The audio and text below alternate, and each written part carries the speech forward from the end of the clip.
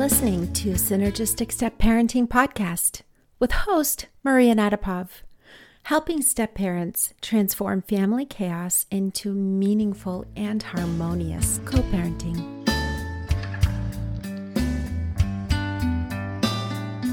Hi, step parents! I know that for me, it hasn't always been easy to get support in my step parenting role. And more accurately, it's been downright challenging. Find the show notes for this episode at synergisticstepparenting.com/7. Most of the people in my world couldn't relate or even fully understand what I was going through. They didn't know about the constant juggle I was experiencing. Not only the physical juggle, but the emotional one as well. In addition to my step parenting responsibilities, there's work, day-to-day essentials, and doing something to keep my sanity. I realized over the years that keeping my sanity and even a bit of calm, if I could manage it, was the most important component that would make or break my day.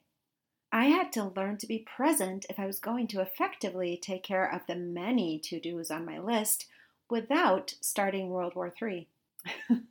Learning how to find and stay connected to that calm was essential in relieving the many needless fights. Fights that started over tiny things like washing your hands when you come home and quickly turned into blowouts between my partner and me.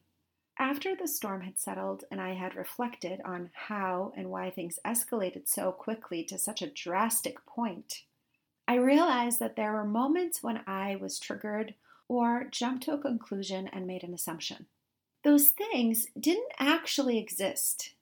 They weren't said or even implied, but I read them as such in the moment. Look, I'm not saying that the misunderstanding only happened on my end. My partner contributed to things as well. But I focused on my end of things because that was the quickest path to getting results and lessening the chance of these situations happening again in the future. I started to develop a morning routine. It's changed quite a bit throughout the years, and now I'm able to be pretty fluid with it because I'm relatively in touch with what I need. But in the beginning and over the years, I tried a lot of different things. The key for me was consistency and sticking with each one for a good while before moving on. I tried things like yoga, running, exercising, meditation, journaling, dancing, listening to music, reading, just to name a few. I realized that creating sustainable habits was the key. Whatever I did to get myself to that calm place was how I was able to find it. And by establishing that initial connection every day through healthy habits, I was able to reconnect to that grounded place throughout my day. As I built these habits and utilized them regularly, that connection with feeling grounded strengthened. And I was able to access that deep ocean instead of flailing in the choppy waters of the surface.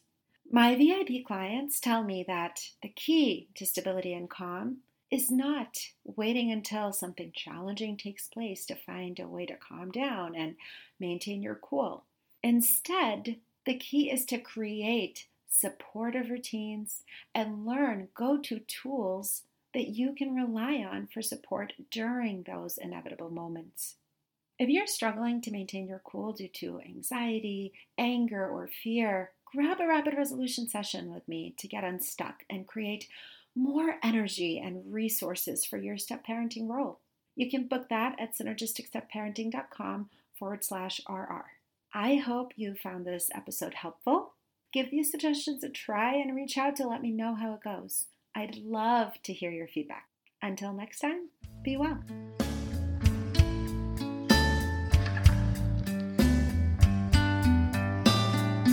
Thanks for tuning into Synergistic Step Parenting Podcast. Please leave a review about this show and share this podcast with other step parents. John Swain did my theme music. Thanks, John.